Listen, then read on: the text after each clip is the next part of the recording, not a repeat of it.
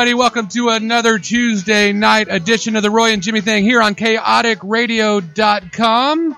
What is up, Jimmy? A week off. Here we are. It always feels like a month. Good evening, Mr. Brewster, and you too. Welcome to Chaotic Radio and the Roy and Jimmy Thing, we call this. That was awful nice of you to welcome me to the show. Absolutely. I appreciate it. We'll start with politeness. Politeness. People don't know how far away we are. We are so, like, in the same, not room, but same mindset, something. Right. We have to do the Vulcan mind meld just right through. Telepathic. That's what we do. Telepathic? Spell that.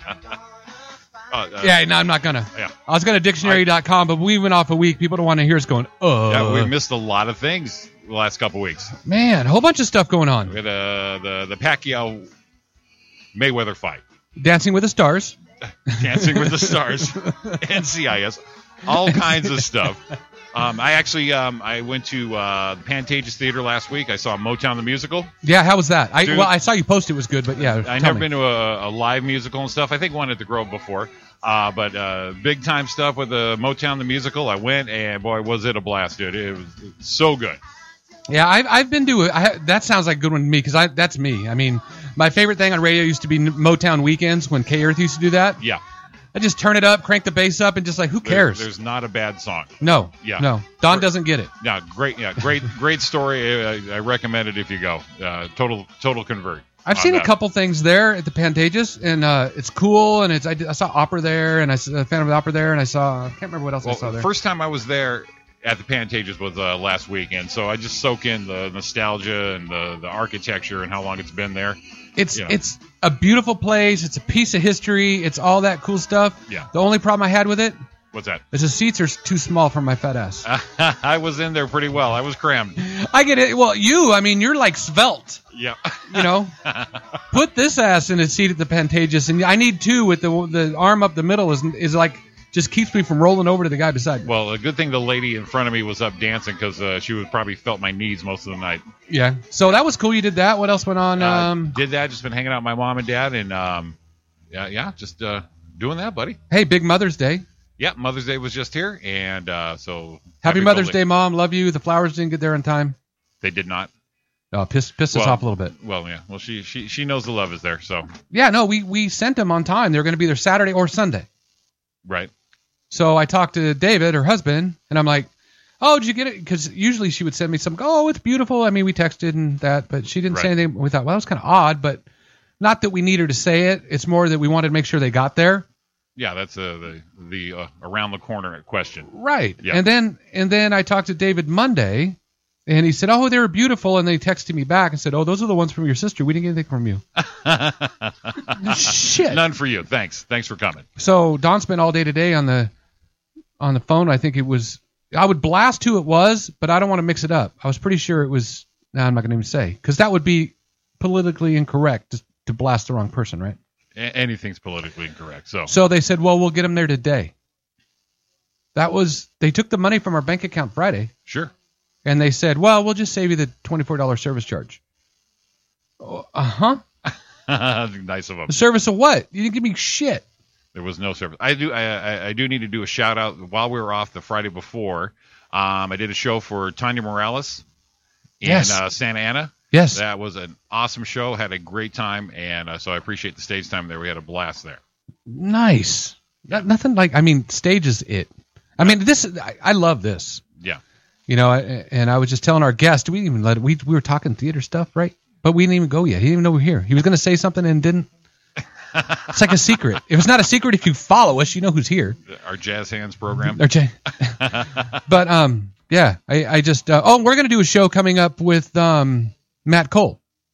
Yeah, Matt Cole. That's right. We're going. That's also in Santa Ana. Yeah, in June. So we're the OC crowd all of a sudden. Absolutely. Yeah, so I'm into that. So we're going to do. I don't even remember the date, but I know it was there, and we're both going to be there. I believe it's June 17th. Really? I believe so. June already? Yeah, it'll be here quick. Wow. Yeah, it's kind of scary. So doing that. Going to be in Vegas this weekend. For? Bowling. Oh, nice. Yeah. Mr. Humbles will be there too, you know, because we're like. Is it the Chaotic team? Yeah. Nice. Yeah. Very good. We're going to go rip up Vegas. Not really so much. I'll probably go there and sleep. Because you've gotten older. Yeah, it's that thing where you're like, I'm going to go to Vegas, stay up all night. Yeah, you look at all the shiny machines and stuff, and like, there's TBS in my room. I'm good. And we're bowling at 8 a.m. Saturday morning, so we have all Saturday and Sunday. Oh, wow. And I'm thinking all the things we can do.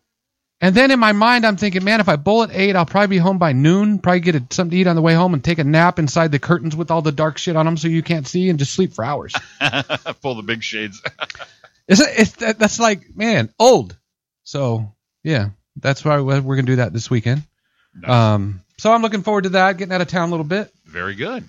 And anything else going on, Jimmy? I mean, it's a whole week off. You think we'd have more than this? We just talked about Mother's Day, your show. Happy Mother's Day to your mom, of course. And back to your mom's. Dude, that's it. Now we're caught up. That shows you we're old too. It's like not very exciting. It's like, we got so much to talk about because we're off a week. That's it. Well, we've been on air like 7 minutes and we're like, our whole life is over. Yeah, either it's not important or we forgot. I'll go with we forgot because I probably did. We'll be an hour and a half in and go, I remember what happened. I had a great hamburger. That was it. I got nothing else. Hey, we're good. That's fine. I'm just glad to be back in the studio, buddy. Hey, if you guys want to jump on board and have some fun with us, give us a call. If you want to advertise with us, give us a call, 909-989-0789. Remember that number because you're going to want to call tonight. Oh, absolutely. Or you can live tweet any of your questions at Twitter. Just go to Roy and Jimmy Thing at Twitter and live tweet some questions. Yeah, and Jimmy's going to read those because I don't have time. Not a problem. Because Jimmy does everything. All I have to do is like sit here and talk. I like reading. I'm good. Sit here and talk and look at the phone and make sure the phone's not ringing. Yeah. And play with these little buttons like my voice go down. See, my voice went way down. Up, it goes up. That's all I do. And just don't scare our guests with any psycho eyes or anything. Who did I scare? No, Lang scared you. No, Lang, but I scared Rosie. Yeah, you gave her some eye action there. So some crazy stuff happens in this room people need not know about. But they're still friends. So. Look, he's out already. He's out of here. I didn't even give him a gaze yet. He's out of here already. That's it. I've had enough of this Jesus Christ. He jumped real quick, and I was thinking like me. All of a sudden, I had to go to the bathroom. I mean, that's what I thought. And then I realized he's just bailing. He's out of here. He's out of here. Man. Well, we'll bring him on. Bring him in, man. Jimmy, bring him in. I'm stoked because there's a lot of like there's history with this place for me. Yeah, just super happy to welcome into our studio a friend of mine. He's an author, a producer. He's been a manager. He's just everything. Great guy. Welcome to the studio, Bill Kinison. And the crowd goes wild. Hey, good to be here. Thanks for coming in, Bill. So appreciate it, buddy. No problem. I love you, and I'm glad to be here. And I already made a new friend in here, so it's a good night. And I didn't scare you yet with eyes yet, did I? Well, you are kind of scared to start with. That's why I got a face for radio. That's the reason I wasn't saying much. I know what's saying. I'm just sitting back. I ain't saying nothing. The desk is only so wide, but I don't move real quick. You're all right. The way you got up out of that chair to get out the door, I'd never catch you before you got out, so you're good. I'd never catch you. I'd hurt myself. I'm old now. Yeah, but you were quicker than I. You might be old, but I'm fat and old. Yeah, so I mean, you got me by one. Yeah, he was almost clear out the door, just like that. I didn't know your arms were so long because they were like reaching the knob. You were only 2 steps out of the chair. It's like holy smoke. So welcome, man. Well, thank you. Look at that. I'm already excited. New friend. Yep. Absolutely. See? There we are. My friends, your friends, our friends. It's just it's a great time here. Jimmy and I love that because we started in this thing together. And radio, yeah, but comedy together. And we've done everything. And it's funny because in the beginning we did everything together. And then we started like, okay, now you do this and we do that because we were like, everyone said, oh, there's Roy. And it's like, no, we got to not just for ourselves. And we'd love to do stuff together still. But the people that he's met and the people that I've met, they'll come in. It's like, I don't know him. How do we not know these people, but we're in the same group? You know, we bring them in. It's like, obviously I know who you are. I know, you know, what you do, but I've never met you. And we do that all the time. And it's just odd to me that it's such a tight community, but in some areas we don't know the same people everyone deals with. And that's kind of cool about the station is when we get to bring different people and we're like, dude, look, you're going to meet. Oh, nice. So it's kind of cool. That's the way life is. Matter of fact, my wife told me some of that same stuff. Yeah. Yeah? Yeah, let's do things separately and, spend more time apart and all that. I mean, I've heard this speech before. We did this. Maybe that was Jimmy. Maybe that was our trial separation. We didn't even know it. We didn't know. That could be. I did one time here. It wasn't me, but it was him. Oh, so yeah. Oh, I always like that kind of stuff, too. Yeah. It didn't make sense to all of a sudden until now. It's like, oh, really? Maybe we subconsciously, since we've been through a couple relationships, we just did it without having to make the announcement, have that heartbreaking speech and explain it. It's like, right.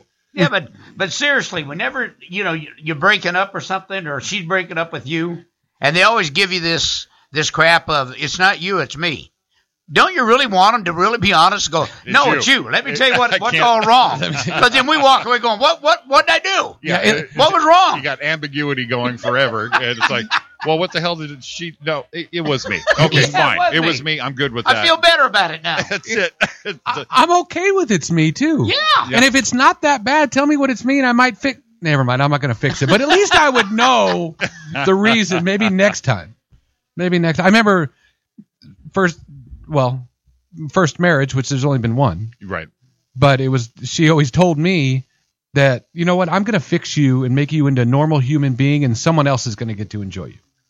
Oh, that's great. That's what she used to tell me. I got you and your knuckles drugged the ground and you didn't give a shit. And now you turned into somebody and someone else is going to take advantage of that. Oh, yeah. That works. Yeah. That was, so you know where I ended up with that one. Oh, yeah. Yeah. That was, yeah. And the other thing, like relationships, like if you're split up, you don't care if she ends up with a bum.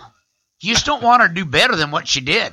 Well, see, but I think for women it's different because I think this actually happened because this really happened. I did this joke one time and Jimmy's like, oh, dude, you didn't do that. Because it was like, okay, everyone moved on and we were friends for quite a while after we weren't together anymore. And this was the quote, really? That's what you're with now? That was the quote I got. So it was like, if it was better, then it was been okay. Well, I understand, but it's like, really, that? Wow. That is really, and I got shit for that. So that's all right. I moved up now, so now she can go. Damn, I can't touch that now because I'm a lucky guy now. So I did finally step up the ladder. I think I fell down the ladder first, and then I blasted up. So that's well, I'm no real expert since I've been married to the same woman for 43 years this year. Oh man, that's awesome. A long though. time. Yeah. She was 12 at the time, and it was one of those arranged things. I did my 3 years, and contractually, that's what he has to say. Contractually, she was 12. It was an arranged thing. There was a couple people had to trade some farm animals and a couple livestock, and that's how you got together, right? That's pretty much it back in Illinois. That's right. Yeah, he's Midwest. That's right. I know some people from Illinois. Claudia was from Illinois. You want to know some good trivia? And Roberta. Yeah. Sam Kinison and I. Right. And Richard Pryor all came from the same projects. Oh, get out! I like to throw myself in there, but it's really Sam and Richard came from the same projects. Well, you were there too in Peoria, Illinois. That's awesome. Yeah. Now we the same projects, but did you guys know each other at that time? No. No, we never met each other till actually Sam was in comedy, and then I remember I was talking to Richard one night. We ended up really being close friends, but I remember talking to him and his act. A large part of his act is how he was raised in the projects. Right. And how rough it was. I remember telling him I said, I don't even want to hear your shit. Man, I was in the same projects and we were white. Right. I don't even want it. I don't even want to know how bad it was for you. This is not a color thing. I was there. Yeah. And that's the thing. Did you guys not know each other in the projects because it was so scary to go outside? You stayed in? Maybe you didn't know your neighbors? Back there in Peoria, Illinois, in the 50s and early 60s when we was in the projects there, the blacks and whites didn't mix too much, even in the projects, Yeah. You just didn't, so. Nice. Funny thing was, I ended up knowing because I got into ministry and Sam did too for a while. And I got to know his pastor and all that. That just blew Richard Pryor out, man. That blew him out. What, man, you know Reverend Hightower? I said, yeah, I know Reverend Hightower. Gave him a little schooling there at the Comedy Store. It's like, yeah, I was there. I know this guy. I know who you know. Yeah, pretty much. And still good friends with his son.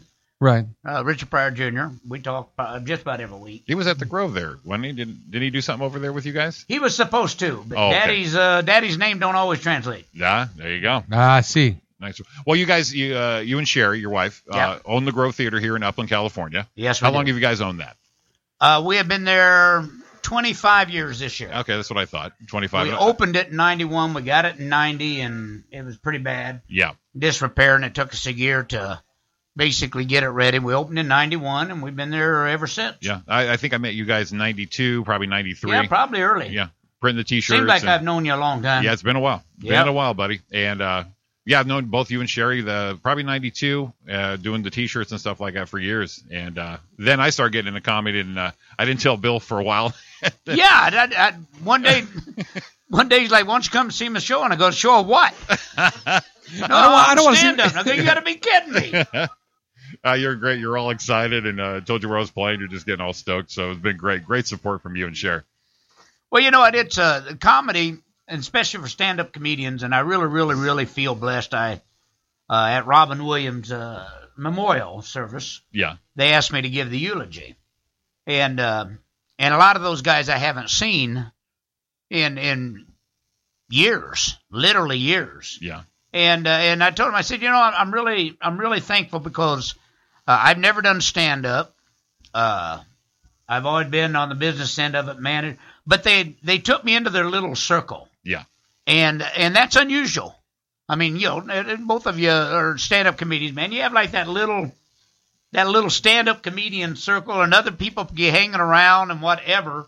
But you guys still got your own thing going in there. Right. And I told him, I said, I really appreciate that from all of you. That all these years you've always, you kept me in the circle, and I really appreciated that. I think that was I thought that was really good. But that's got to be probably, I mean, you can say it or not. It's got to be a testament to who you are, and who they saw you as.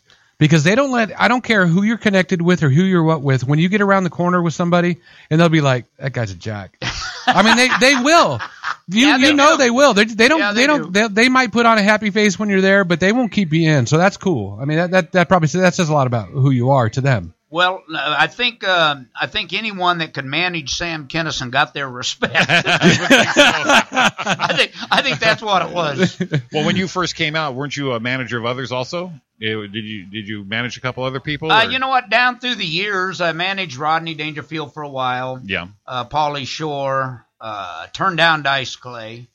I managed Hart for a while. Yeah. But it's one thing to take crap from your brother. Yeah. Another thing to take crap from people that's not your family. Yeah. And then when Sam hit, that was 24/7. Yeah. I would assume. Because all of a sudden now he could afford his habits and stuff, and I really wasn't a manager. I think I was more of a fireman. I was always putting out I told him one time, I said, I love to know what it's like to really work on your career. But every day it seemed like I was dealing with, something else that he had done or said or whatever. And I really think that's what garnered the respect from everyone, because they all knew him. They knew me at the Comedy Store, and I think it was. You're also seen as not only that as Sam's brother, but also part of the business. The ropes. You're not just someone's buddy who just always like the odd guy hanging out, going, okay, who's this guy? Terry, shut up. They are kind of creepy. Yeah, they can get creepy, especially if they're just kind of hanging back while your group's together and stuff. So you're in the respect, at least, as far as business goes, it's like, hey, he knows comedy. He definitely comes in, Well, I don't know if I know comedy, but I have a lot of friends in the comedy world. Yeah, I'd say enough. yes. Yeah, the biz enough just to be respected for that and just say, okay, Bill, and you can be a part of the conversation in their lives and stuff. So that's great. Well, I'm glad you brought that up. I wanted to critique your last show with Judy Tenuta. No, please do. At the Grove. At the Grove. At the Grove? Yeah, I did 2 of them 3 years ago. I did the first time you asked me, and it was just out of the blue, asked me, and I was just so thrilled. Judy Tenuta, and such an idol and big fan of hers and stuff. So I did that, and that was great. And then she came back through, and we did it again. So I appreciate that. It's such a fun theater. Me and Roy both used to see Disney movies there at the Grove. We grew up here in Upland. And just to go back in there and then perform on it, I always mention it every time I go on stage, too. It's just a thrill. I'll even go farther than that. When I was even younger or in that time, I can still, if she can watch or listen right now, my grandma, because she's not with us anymore, if she could listen right now, she's losing. She used to, General Electric in Ontario, they used to have Christmas parties there when I was like young. Huh. And she used to run down the hallways dressed in a clown suit, and I can still to this day hear her jingling down the thing. And it's like that's what that theater means to us. It was just a part of the history of the area. And, that's another reason cool to have you here, because it's like that's kind of a big, big full circle for me, because I spent a lot of time there. I mean, growing up and living in Upland. I mean, we used to, when you could do it, we used to ride our bikes down there. Yeah. And now you ride your bike, someone will shoot you, but you don't know. Well, your bike's gone when you get back. When you're done. Yeah. And it's not that the area is bad. It's just that's when you used to leave at 7 or 8 o'clock in the morning, and your parents wouldn't see you until the street lights came on. Yeah, but I mean, I remember during the summer, and we're in the projects. Yeah. You'd be out playing till 10, 11, 12 o'clock at night during the summer. Parents wasn't worried about you. No. You were out playing. Yeah, you're playing with all the kids, playing hide and seek, whatever. I mean, you're little kids, and no one ever. And we lived in a church besides. Yeah. And the church was never locked. One of my jobs in the mornings was to get up and to go down and wake the bums up that had come in during the night. Yeah. My dad had made had got a picnic table, and he'd make them breakfast and send them on our way. And then I don't know how many times he'd go, "Come on, Bill, we got to look around. And somebody has got a mark in this building so these guys know that they can come in here." I wanted to go, well, how about locking the door? That might be a good start. You can try that. You used to run the bums out in the morning. Yeah. So that's where the management started way back then, right? That's how you knew. Yeah, pretty much like a lot of Sam's parties after this is over. Get up, let's go. Get all the homeless and the bums out. All right, guys, I'm glad you had a good time. Get out of here. Oh, man. Let's get it going. Next. Oh, man, that's very cool. Well, you met Sherry back there. I met Sherry.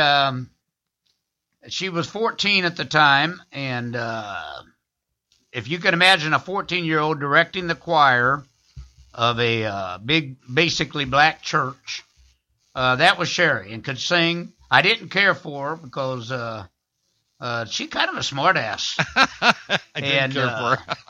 Then love that. Start of a great relationship. Know, 3 or 4 years later, we started dating and ended up getting married, and it was sometimes I still look at her and I go, I don't know how this happened, but I'm really glad it did. Well, shot way over my head and got lucky. And it worked. 43 years. There was something there. That's Blaine tells me he tells me in sports terms. He tells me I outkicked my coverage.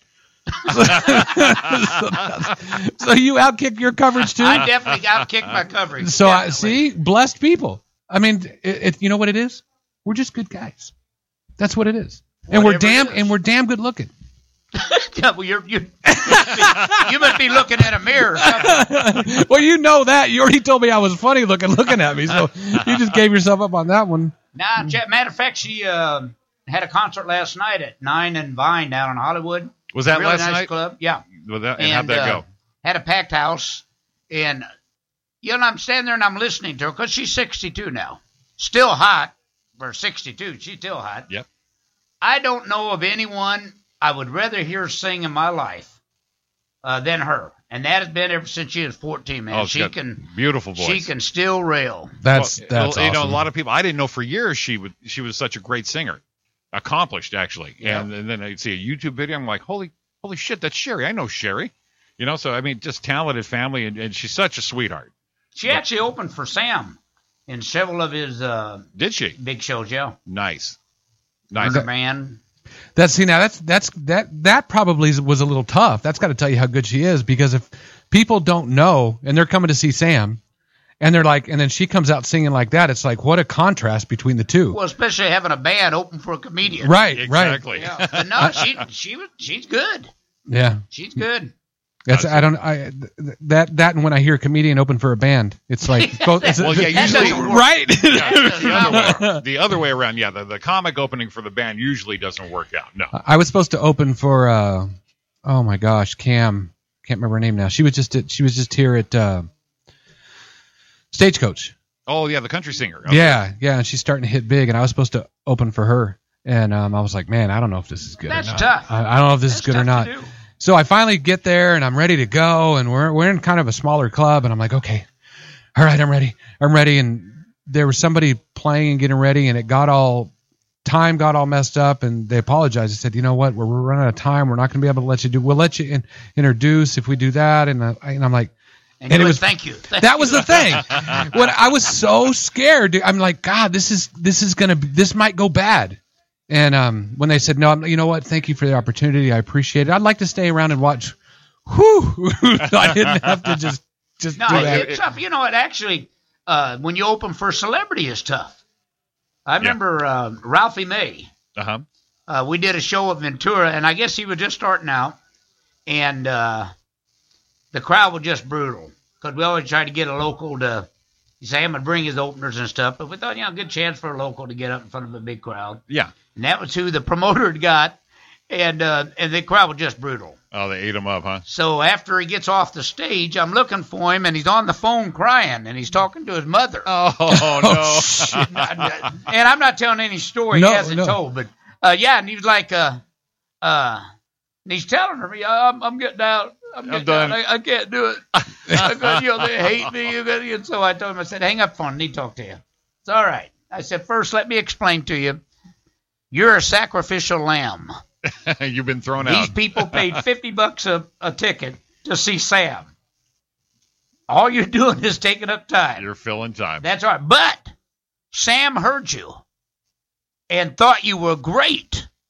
And he goes, really? I said, yeah. I said, now what Sam will do at the end of the show, he'll bring out the all the comics, and when he mentions you, I'm going to get you a broom and act like you're sweeping the stage like a janitor.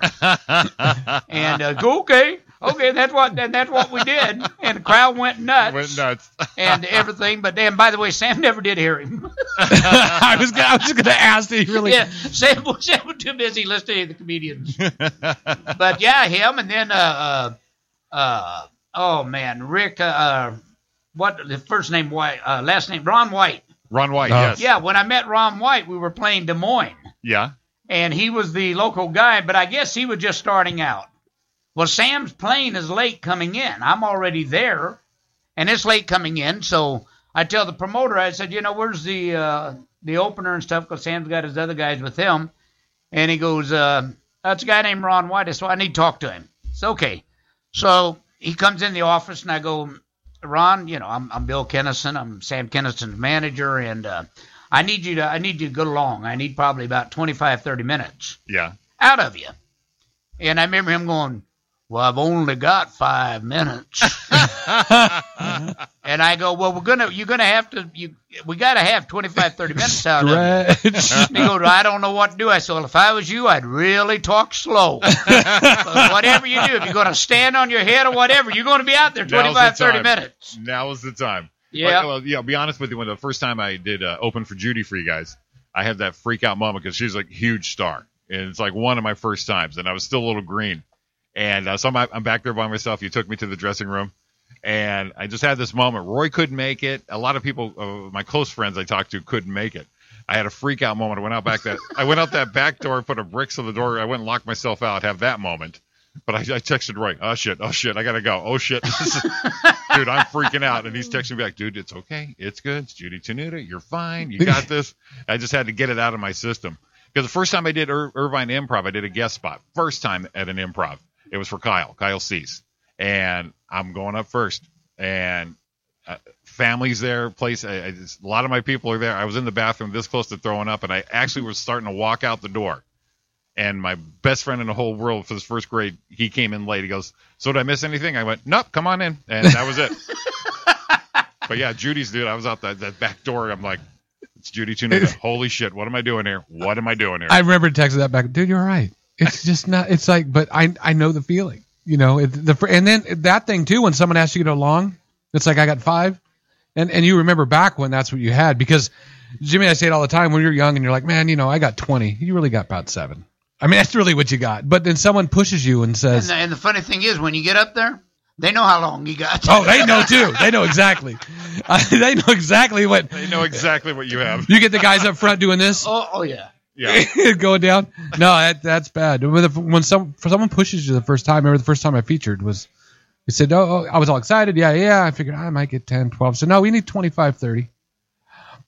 What? So you start thinking of jokes you did back in the 5th grade. Exactly. Right. I'd start looking at all videos and everyone, old stuff I have, and I'm listening to tapes. I'm like, well, no, there's that. Oh, that wasn't good. And get going. And ended up putting together about 25, 30, which was okay, which was good. Yeah. Solid, probably, I don't know, about 18 of it was solid, but the rest of it was, best of it was mixed in a little bit, but It's like, wow, man. Well, our definition of time back then was how many jokes you can get in there. Where now, as you're an actual comic, you know how to relax, let the audience enjoy it, give a little pause, let everyone breathe and stuff. It's all about a dance, a maneuver. And yeah. Well, now it takes a while for the light to come on. Back then, it seemed like it came on 30 seconds after you're up there. Oh, my first open mic was at the Hollywood Improv. I had 3 minutes. I burnt through 3 jokes in a minute and a half.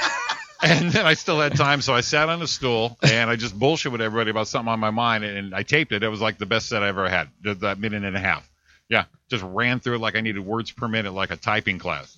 I used to love, at the Comedy Store, I used to love their Animal Night on Monday nights. Yeah. Where all these guys would, they come in from around the country and they get 3 minutes and they're going to make it in 3 minutes.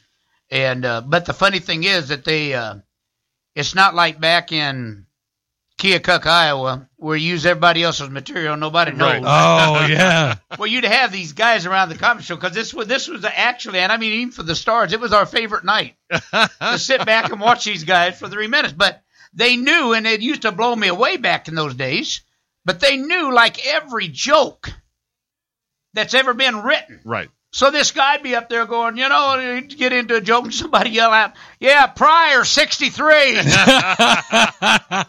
You'd be in the back scoring everybody. Oh, man. It was just brutal. I remember they had one guy, and he would be there every week, do his 3 minutes, but he couldn't stand for anybody to point at him.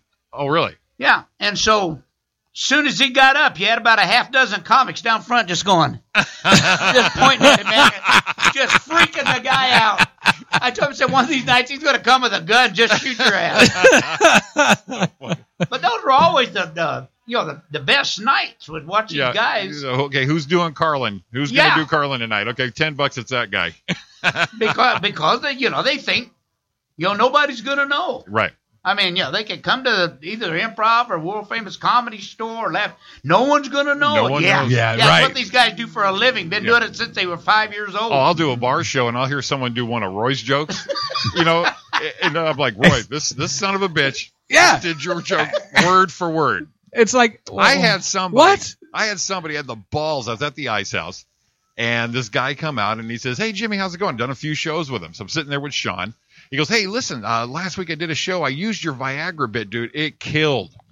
And he told you that? Yes. He told me that. And I'm like, he goes, all right, well, how much are you paying for this? I know it's your joke, but I had to use it, and it worked. And I'm like, okay, don't do it again. But just clear balls like we're buddies. He didn't see anything wrong with that. No. In fact, the last episode of Louis on FX did the same thing. This guy just took Louis' joke, and he's going, yeah, it was great. I'm glad you told it to me. He went on stage and did it. And Louis' like, what the fuck? Yeah. Right in front of me. Yeah. Yeah, so even with a smaller group of comics or a headliner, you can see someone's joke and go, "Oh, bullshit, bullshit, this guy." Or you do one and don't even know. I remember I did an Ice House show. Yeah. And I'm like, man, I'm working this thing. I was working it for like weeks and turned into like, oh man, I'm gonna do it tonight. So I did it, and it's kind of like a dog and cat thing. Right. And it turned out to be so similar. Someone I didn't see was Jody Miller's deal. Oh, right. Remember? And I get off, and Jimmy's That's looking right. I said, dude, you did Jody's joke. Jimmy's looking. He did. Jimmy's looking at me going, that's a great way to tell me he had a good night. Yeah. He's like, dude, that was Jody's joke. Happen, though. And I'm like, I've never seen Jody. Yeah, we were I really hadn't. I was like, and I never did it again because even if it was it's like, no, I can't because it's so similar. I can't. Well, we were getting right to that point where we're starting to work with her. So I just told him, hey, buddy, come here. That Jody has a joke like 90% of that. And but Brett, they get a little upset about that. Yeah, Brett Ernst told me a good story. He said him and this other comic had this story or one of their bits similar, but it's like a signature for both. The Tony bit? Yeah, the roller skating one.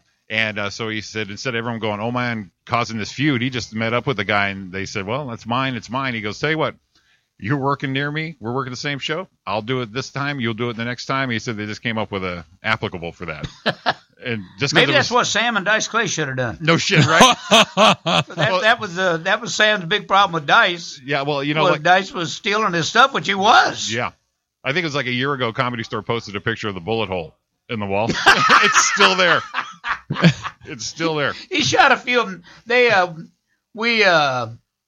He played. Oh man, the Dunes. Yeah. And one night partying out and everything, and he was kind of an Elvis freak. He loved Elvis Presley. Well, Elvis Presley hated Robert Goulet. And Sam is sitting there with all his buddies and everything, and Robert Goulet comes on the TV for announcement or something, so Sam just takes a gun, just go bam, just shoots the gun out. I mean, just shoot the TV out. And Sam's no big star now. This is like when he's over there with 8 other guys doing the Comedy Store. Oh, shit. And so they kept that TV, and then just before they tore it down, they wanted Sam to come in and do, I think it's a weekend there, which nice. he did. They put the TV in his suite that he had shot out. Nice. That's awesome. What foresight to save the TV. Well, maybe they thought he was going to make it. That's what I mean. That was foresight right there. It's like, hey, easy. Easy. Trust me on this one. Yeah. Trust me. This guy's got the balls to shoot the TV. Let's just hang tight a little bit. Let's see what happens. Not only did it have bullet holes at the Comedy Store, I guarantee he threw 1,000 glasses up on top of the roof. Is that why when you walk on the floors in there, you hear like a chandelier up there? Ching, it's all those glasses up there. Man. Well, it wasn't just him. Back then, everybody used to, because, Mitzi wouldn't pay anybody. Right. Yeah. This is back before you got the $35 you get now. Right. And so they would just do shit like that just to, Why not? just to cost their money. So they go out and have their drink and throw it up on the roof. I'd get her back one glass at a time. Well, that's funny though. People think, and these are respected, headlining, great people that do that.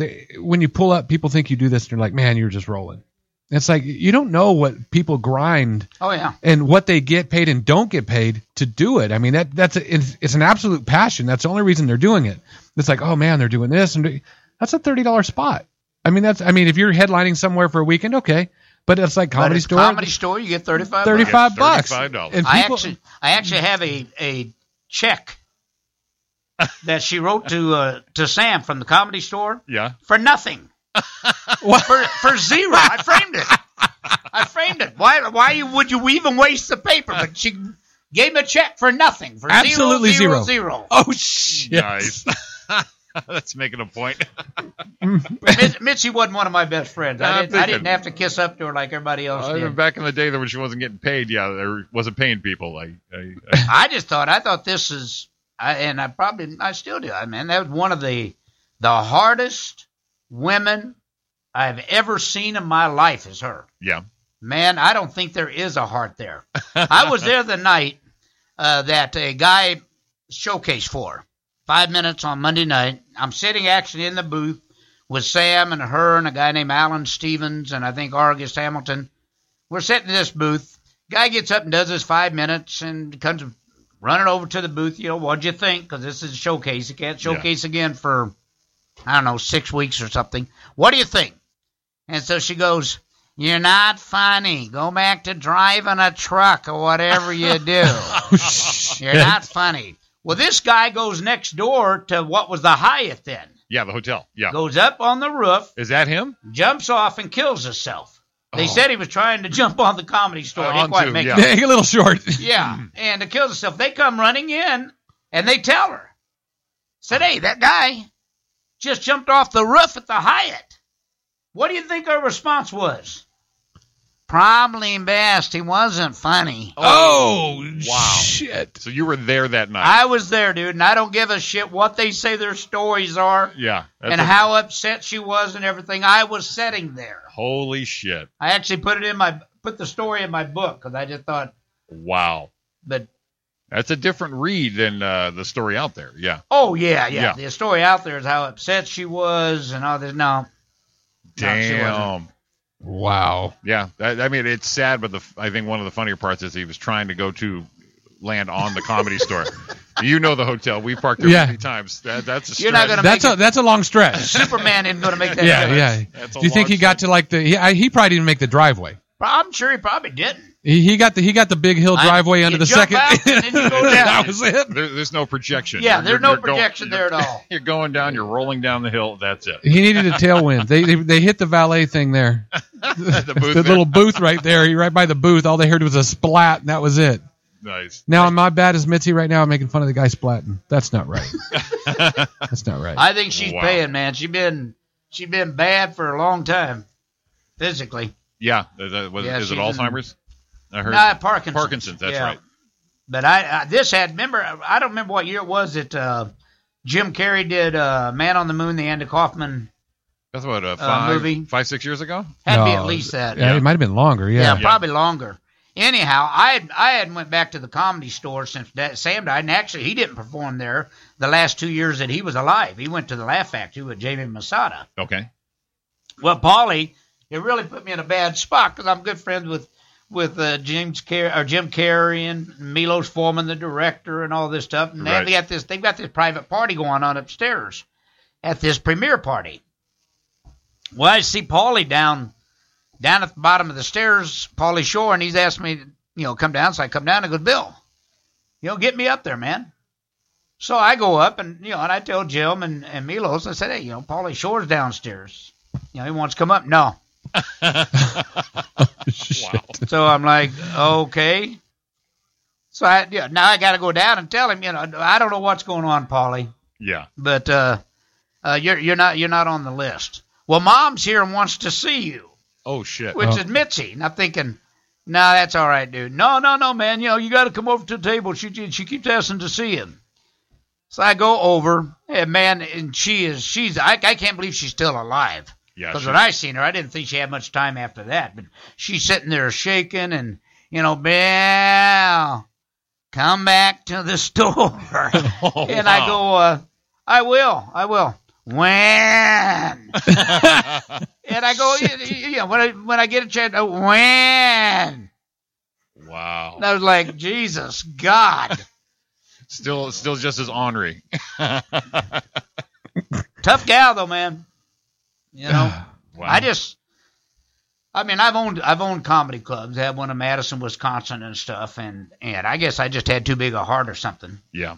Although Emo Phillips came over and he was from Chicago, and we had it in Madison 90 House. So he came over to showcase to be a paid regular. Yeah. And show you how much I know comedy. I went, no, I don't see it, dude.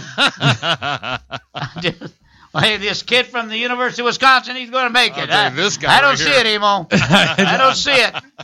This guy right here, he'll make it. But that shows you it can be very subjective too.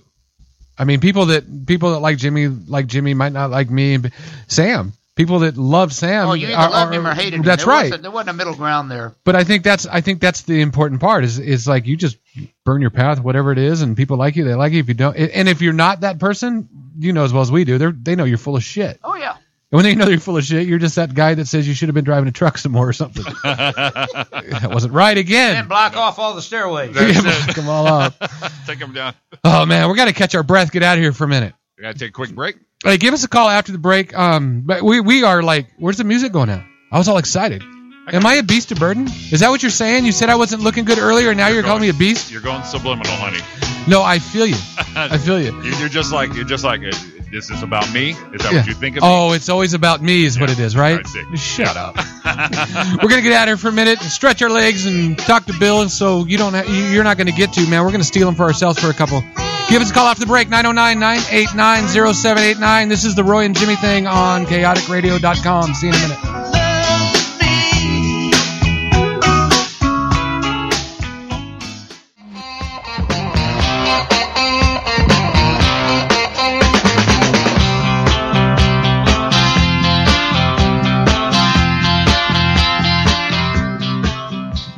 You just had to tease me to try to get me to sing, didn't you? Because I haven't sang in a week. See how I did that? You can come in now. Yeah, you haven't sung yet. I haven't. Oh, and that's what I do. Welcome back to the Roy and Jimmy thing here on chaoticradio.com. You got Roy, you got Jimmy. We have Mr. Bill Kinison in the room too, and I'm about ready. This is a long intro to get ready. I mean, I'm trying to like post it like a pro, but I'm not because I can't remember where it starts now. Oh, gotcha. Well, you're too amped up right now. I'm too amped. I should have like cruised in a little. We just talked about burning through 3 minutes. Man, see, I need to slow down. You and just smoked some good stuff. Hey. It ain't TV, Roy. It's not. It ain't TV, Roy. Oh, now it's coming. See, that's a long ass intro. That's a great intro. You know why? I've been down before. Okay, oh shit, there it is. I usually sing every week, and I won't even do it then because Been thinking about my. Never mind. I can't do. I sing I don't even know why. I get all excited and everyone's like, "Dude, why do you sing?" My girlfriend sits at home and says, when that happens, she like turns it off. So how's that doing on your ratings? It's not. We're trying to keep the lights on here. Yeah, that's where we have a dip.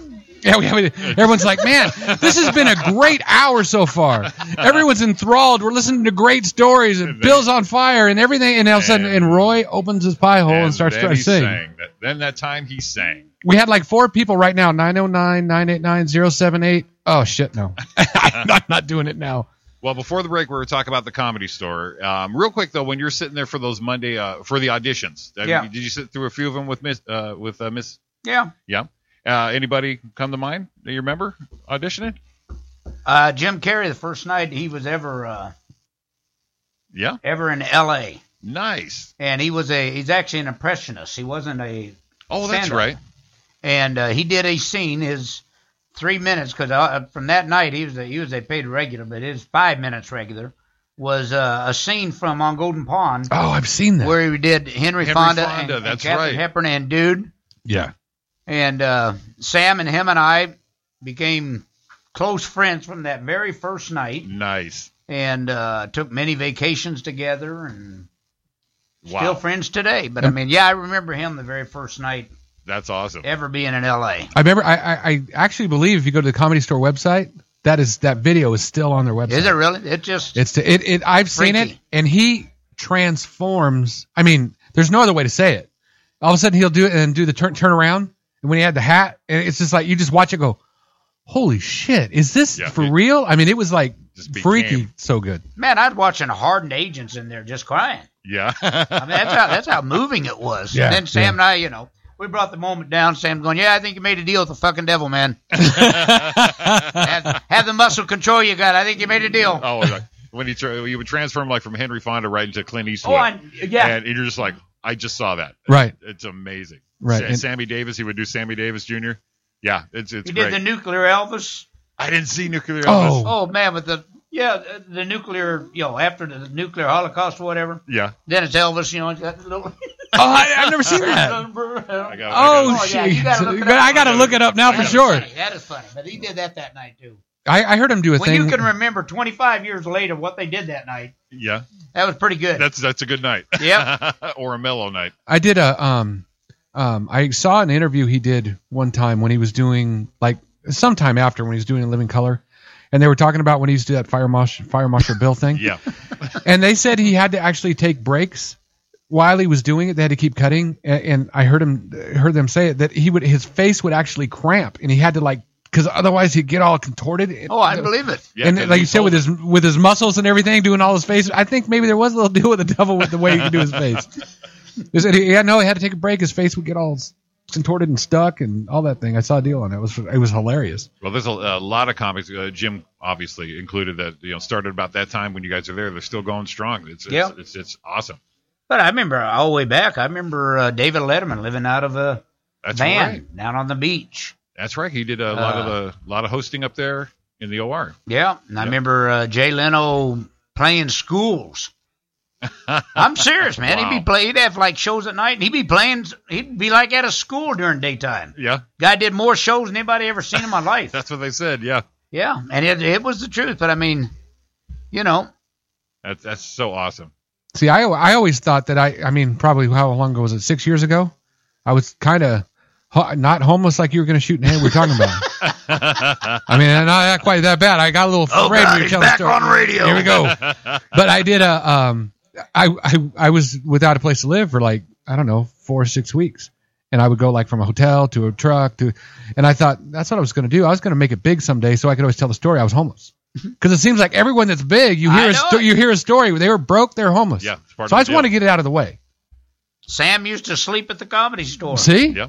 Sure did. He was a doorman there for 5 years. 5 years, that long? 5 years was a doorman. Wow. And then Rodney Dangerfield had to talk us into doing that HBO special because we thought it was a contest. Yeah. And Sam wasn't going to win any contest. No. And so after he talked us into doing it, and I remember sitting there, and he's playing the big room at the Comedy Store, and again I'm with Mitzi Shore, and I remember turning around to me and goes, Bill, It happened so fast. And I go, what the hell are you talking about? We're talking He's 6 been years. your doorman for 5 years. Jeez. But so fast. Yeah, it happened so fast. I remember seeing that Dangerfield show on HBO. It just Well, that was like the thing I remember on HBO when he saw it when he put together that show. You're always like, oh my god, it was like such a big deal. I mean, that was it. It's like you did the things you did Rodney's show, you did Carson, I mean, there's just certain little things that it's like, oh man, hang on, here it comes. I mean, you knew that then. Well, even back then, the young comedian show they had on HBO. Yeah, that's what he did. 6 minutes. Yeah. Was it just 6 minutes? The Aspen deal too? They did. Was that where they did it from? Sometimes. No, they did it out of Dangerfield, in New York. Yeah, where was the other one? Sam cleared the club the night before. No. Yeah, they ran the show, night before, so the crew and everybody could see what, their angles and all that kind of stuff. Right. And everybody got up and walked out on him. Wow. And Sam come over and told Rodney, he said, man, I can't get going in 6 minutes. And Rodney's like, no, tomorrow night you're going to be fine, Sammy.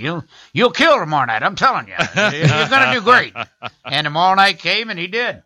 Wow. And he was making $35 a night at the Comedy Store. Now, never forget, we were immediately, because now all these agents that didn't know what to do with him are calling me. All the ideas down. Oh, yeah. Now they knew what to do with him.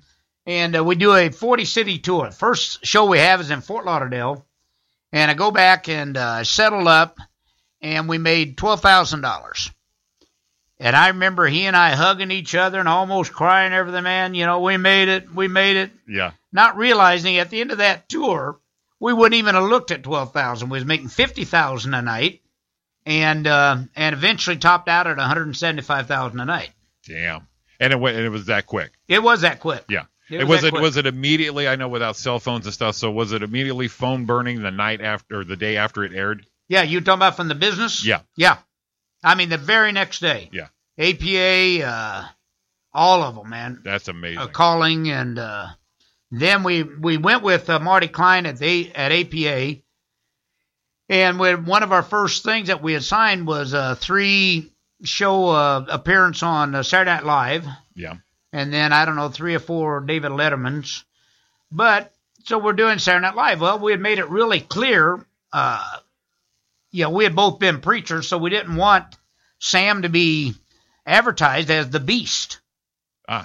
We just didn't, he really didn't want it. And I didn't. I was like, no, you'll know his name. Right. And so Saturday Night Live is doing their promos. The Beast will be here on such and such a night. And I remember I called Marty Klein and I go, Marty, I thought we weren't going to use the Beast. Yeah, you know what? We think it's the best way to go, and we want him to lose the beret.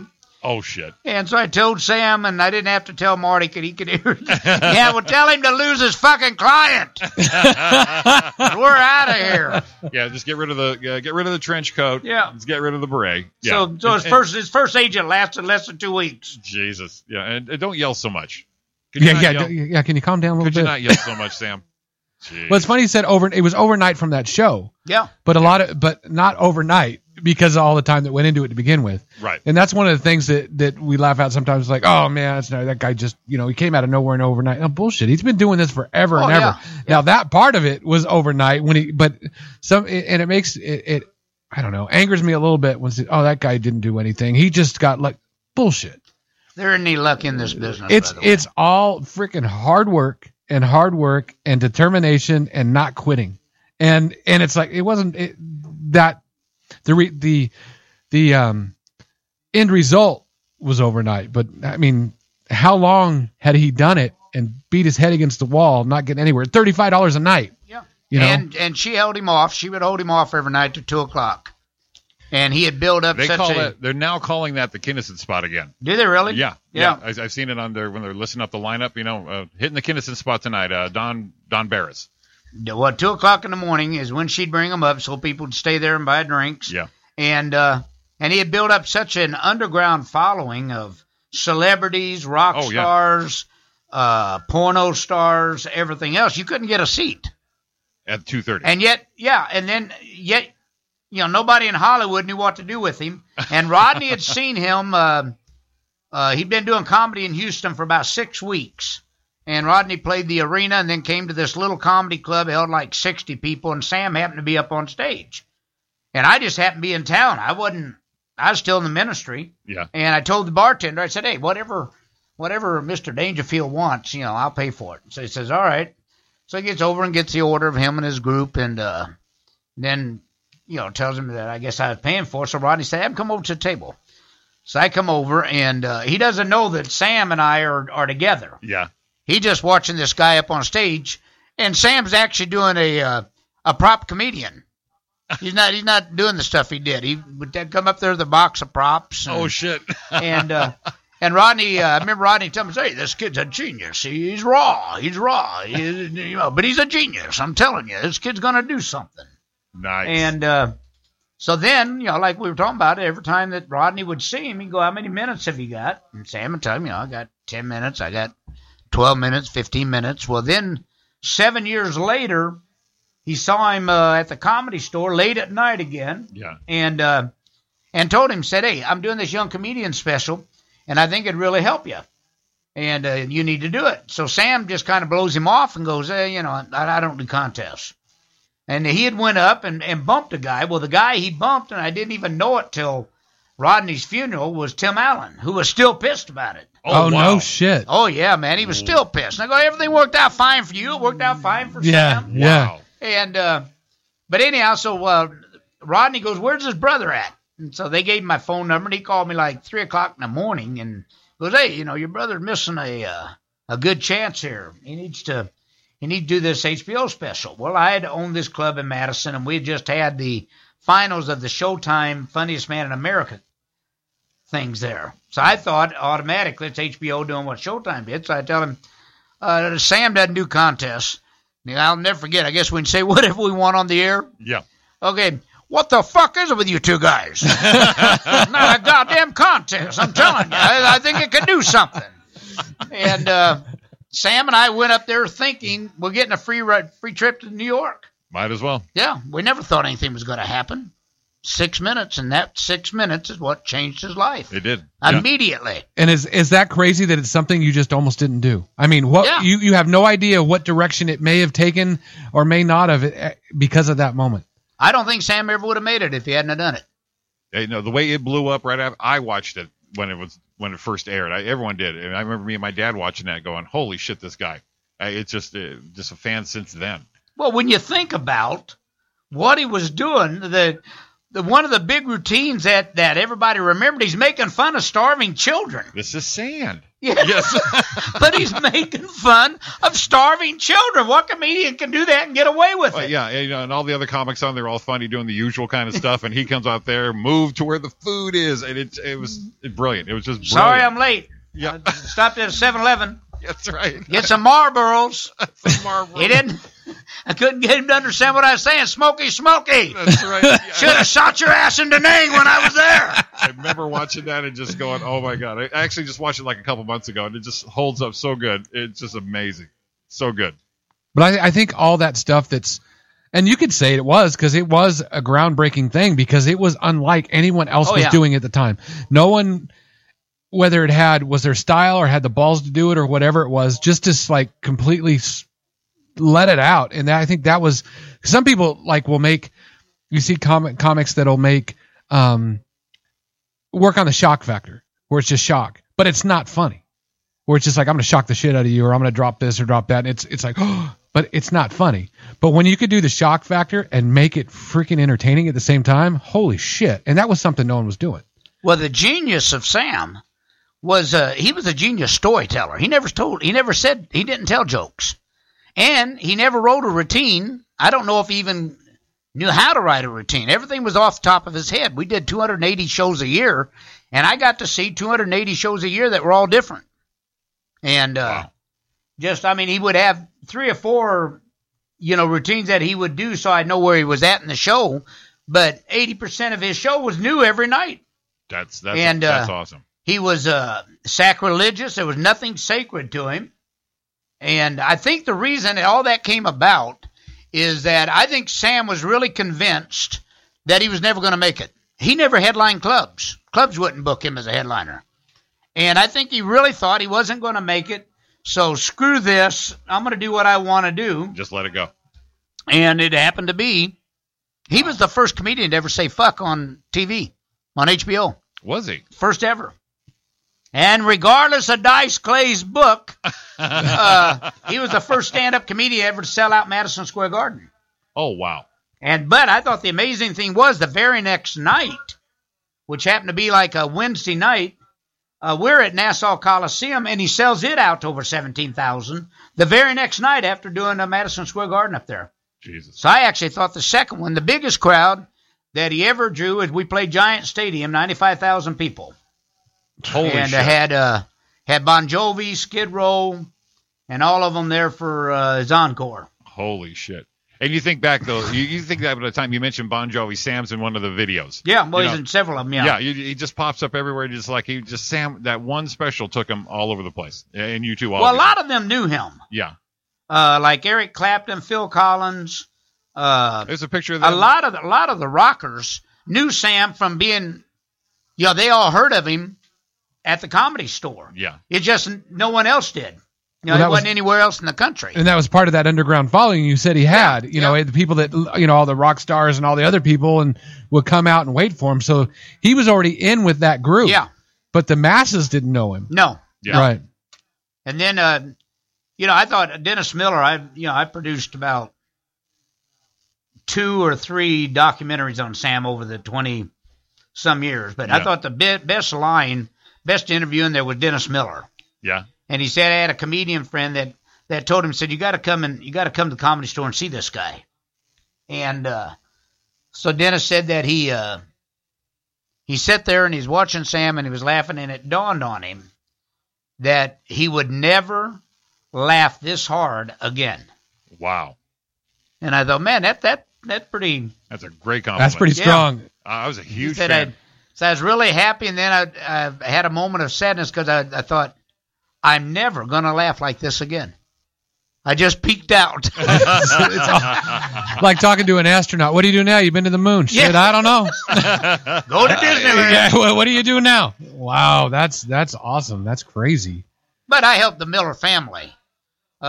Jim Carrey wanted me to. He did a series called The Duck Factory. Lasted like 3 shows. That's right, yep. And where he played a cartoonist. And he brought his manager with him from Canada. Okay. And I won't mention his name, but he never ever did anything. Jim goes, Bill, I need you to check on this guy because something's going on. I don't know what it is. Well, I checked, and this guy's so stupid that he's trying to take Jim Carrey to William Morris for 2 other comedians. Well, and so I come back and I tell Jim, and he goes, what are you paying this guy? He goes, he gets 40%. And I go, that's illegal. It is. The most a manager makes 20. And I don't know a manager that does that. Damn. But 40%. So I said, you need to dump this guy. So then Jim goes, well, would you manage me? And I said, dude, I at that time I knew nothing about television. I knew nothing about movies. We're out doing these, these big concerts and stuff. And I said, I wouldn't even want to try it because I don't want to mess you up. But I'll tell you who I'd tell you to get with. And it was Dennis Miller's brother, Jimmy Miller. Oh, shit. I said he's got like 1 or 2 other clients. He's going to put 24 hours a day in you. And I heard they just recently broke up, but they've been together all those years, 20. That's a run. Yeah. Wow. So I'd like to get some of those residual checks. A little bit. Some mailbox money, right? That 40% money he got. Little finder's fee, something. Wow. That's amazing. 40%. Isn't that unreal? It's illegal. It's called the Grateful Dead law because Grateful Dead, their agent, was also their manager. Oh. So he decided to collect on both ends. Oh. And so years later, Grateful Dead took him to court, won, and then they passed a law where the max that a manager can make is 20%. And then they also made it where that managers can't sign your deals. You have to have a licensed agent. Oh. So I remember when Sam did Charlie Hoover, I negotiated the entire thing, put it together, and then had to go to a triad, and because I liked them and let them make 5% for doing nothing but signing off. Just to be the other person. Yeah, because legally I couldn't, as a manager, I can't sign off on anything. Jesus. Wow. The back nasty stuff. Business. The backside we know nothing about. What drew you to that side of the business though? Sam. But just Sam. You didn't envision you being on that side of the business at all. I was in the ministry 17 years. Sherry and I pastored. In that 17 years, we pastored 7 churches. It was kind of funny because we also did, the last 7 years, we did big crusades in civic centers. And when Sam eventually hit, and we go into some of these same civic centers and do Sam's show, well, the crew knew me. Because a lot of times I was there for several weeks in a revival. And hey, Reverend Kinison, yeah, a little different message this time. A little bit different. And so we were I was pastoring a large church in Rockford, Illinois. I was taking a shower on a Sunday morning. And while I was taking the shower, I knew inside it was time for me to do something else. Yeah. And it was time for me to, because I always thought I seen preachers stick around too long. Right. Jimmy Swaggarts and all that, they get crooked and all that. And I thought, nah. And so I remember on the way to church, I'm going to tell Sherry now that, hey, we're not going to be the pastors here anymore. And I really didn't know what we were going to do, but I remember on the way to church, I'm expecting this big argument from her. No, we're not. We got a little girl. Sure. Life is good. Blah, blah, blah, blah, blah. And I remember all she said was, when I said, this is going to be my last service as pastor. And she said, what are we going to do? And I said, well, Sam's been wanting us to manage him for 2 or 3 years, so we got enough money to last a couple years out here. I had no idea how expensive it was. Oh, yeah. It was really about 2 weeks. But had it all socked away. Yeah. Right. And I came out and started, getting involved. I always came out and negotiated whatever he had anyhow, so I was a little familiar. But we moved out here, and after about 6 weeks after we was here is when the HBO special hit, so it had nothing to do with me. I'd like to say I was the idol maker and I was the brains behind the whole thing. The truth of the matter is they'd already filmed it, and then it came out about 6 weeks after I had moved here, and then we immediately hit on a big tour, and I learned the business, as we went along. So you had great timing. It's perfect. Yeah. Yeah. So you could look at it the other way too. You could look at it and say you just had that vision. You were a visionary and knew it was coming and knew it was time. I knew from the first time I seen Sam. Now this is a guy that's been a loser his whole life. I'm not kidding. I'm sure he wouldn't appreciate me telling him. He never knew what it was to get a paycheck. He was in the ministry for 7 years, never made as much as $5,000 in any year in the ministry. His relationships went down the shitter. I always thought I'd take care of him. Yeah. Well, his wife ends up in an affair. In our religious circles, that's the worst thing could happen is a divorce. I mean, you can be a thief, you can be a whoremonger, a molester, whatever. God will forgive you. Wait a minute, you got a divorce? Oh, you can't take care. You're not fit for the house of God if you can't take care of your own house. Right. And so it was done for him, and he came to Peoria, Illinois. I was pastoring, and he came there, and he told me, he said, man, I don't know what to do. And I said, I want you to do something. I want you to take some time, look down in your heart, and find out what you've always wanted to do. Because when you're a preacher's kid, it's almost like you're kind of born into this. Right. Dad's a preacher. Brother's a pastor. Yeah, and so all 4 of us at one time or another preached. Right. And but I said, forget all that. Forget your friends are preachers. Forget your family. Look down in your heart and find out what you've always wanted to do. I thought it'd take, 2 or 3 days or something. It took him like 2 seconds. He said, I always wanted to be a stand-up comedian. That quick. And so I said, you know what, set a date. And after that date, you'll never preach again. No matter what. If you got to pump gas, whatever you have to do, but never preach again. You don't do this anymore. Yeah. Wow. Because if you don't, you're going to keep falling back into it. And that's what then one day you're going to be 50 and you're still doing it. Right. Yeah. And so he met another young lady, and one day he was talking to her on the phone. She lived in Houston. He lived in Tulsa. And she said, which is funny now, she said, hey, there's a club down here there's a bar that they're going to run classes on how to be a stand-up comedian for a week. So Sam goes down there, in a week, and the guy going to teach him was a guy named Steve Moore, and his claim to fame was he did the Playboy circuit. And he's going to teach all these guys. Yakov Smirnoff was there. Wow. Sam Kinison, Bill Hicks. Wow. And he's going to teach all of them how to be a stand-up comedian in a week. I'm going to show you the way. Here we go. Yeah. And but the crowds, it only held like 60 people, and it was called the Comedy Annex. Mm-hmm. And they ended up he turned it into a comedy club, and that's where Sam and all the rest of them started. Wow. Was right there. But I went down, like I said, after about 6 weeks. And I had supported Sam and took care of him. I raised him, pretty much. Mm-hmm. And I thought that just way it's always going to be. And I didn't know if he's going to be a good stand-up comedian. The night I seen him, first night, I remember Sherry called me and she said, "Well, how was it?" And I said, "You know what? I'm no comedy expert, but this guy's going to end up being one of the biggest. I don't know how long it's going to take him." Wow. But I said, because he's not very disciplined. But he is really he's going to be one of the biggest, and he was. And Rodney seen it too the same first night he saw him. Nice. He just knew that it was going to happen.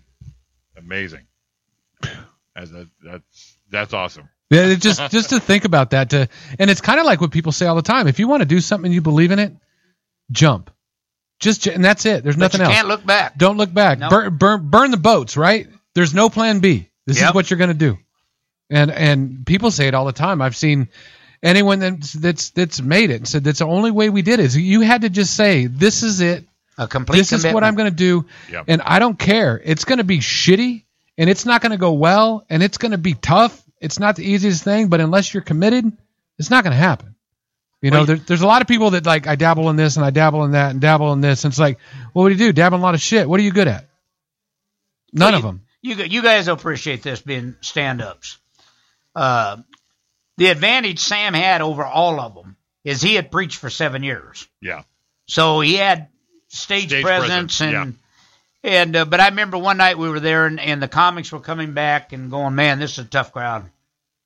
Tough crowd. Next guy can go up, come in the green room, go, oh, man, this is hell tonight. I don't know how many. And then finally Sam goes, because they're all hanging out. And they go, you guys don't even know what a tough crowd is. So this ain't nothing. All I got to do is make them laugh. That's nothing. So let me tell you what a tough crowd is. A tough crowd is having a morning service. You have to pay your house payment, and 6 people show up that don't want to be there. That's a tough crowd. That's your tough crowd. And 3 of them nodding off halfway through, right? And Sam always did feel like that. He always thought if all I have to do is make them laugh. He never understood when people would talk about they can't think. Yeah. They're brain dead. Uh-huh. And Sam goes, how does that happen? Wow. That's just because everything Sam seen to him was funny. Wow. That's great. We actually got a phone call. Yeah, we got one. All right. Line 1, you're on the air. Roy, Jimmy, and Roy and Jimmy, you guys there? Yeah, we're here, but we're not even here, man. We're listening to all this right here. You got Bill Kinison here, too. What you got? Oh, my gosh. Yeah, I've been looking forward to this show all week. How are you guys doing tonight? We're good, bud. Fantastic. Oh, good. Mr. Bill Kinison, it's a pleasure to speak with you. Once again, you wouldn't know me if you passed me on the street, but I wanted to call in because I wanted to thank you because in the late 90s, I had just turned 21 and, frequented many establishments, bars, whatever you will. Thanks a lot.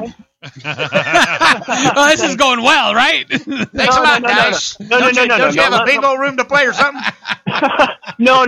But what my emphasis is, what I want to get to is, there was one place that really stuck out in my budding adulthood, if you will, was going to your club, your bar downtown Upland. Yeah. Because, that's right, Kinison's.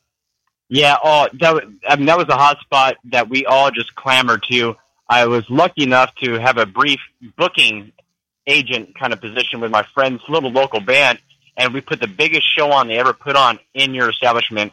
Well, but what I was like, for me, it was like Candyland. It was heaven for me because whenever you were there, I'd try to come up to you, and I didn't want to bug you, but I was kind of like Chris Farley on Saturday Night Live, and talking to Paul McCartney. Like, remember that? That one time?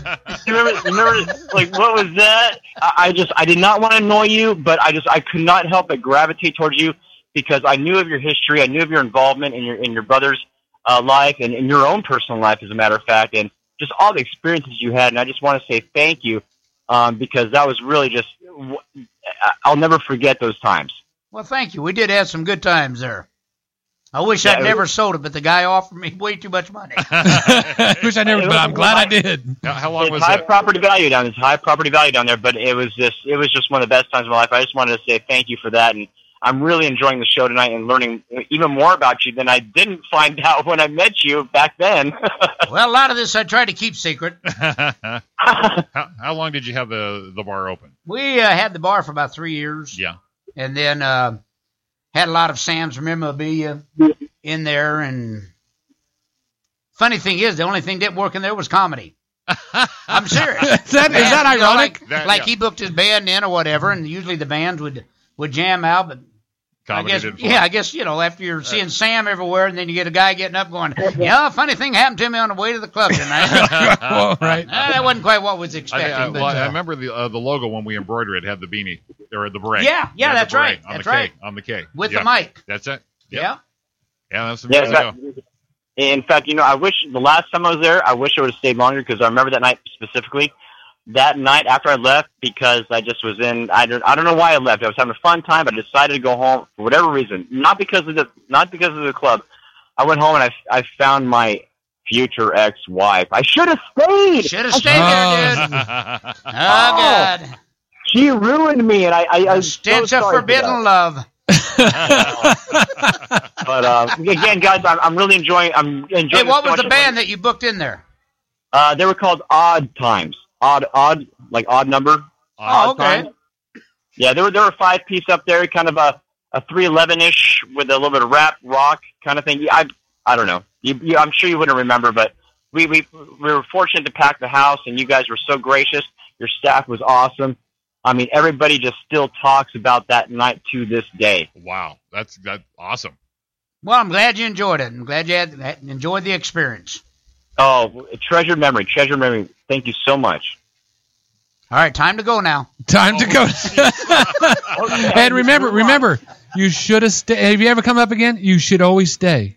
No, dude. I know, it's best to go ahead and get that stuff over with.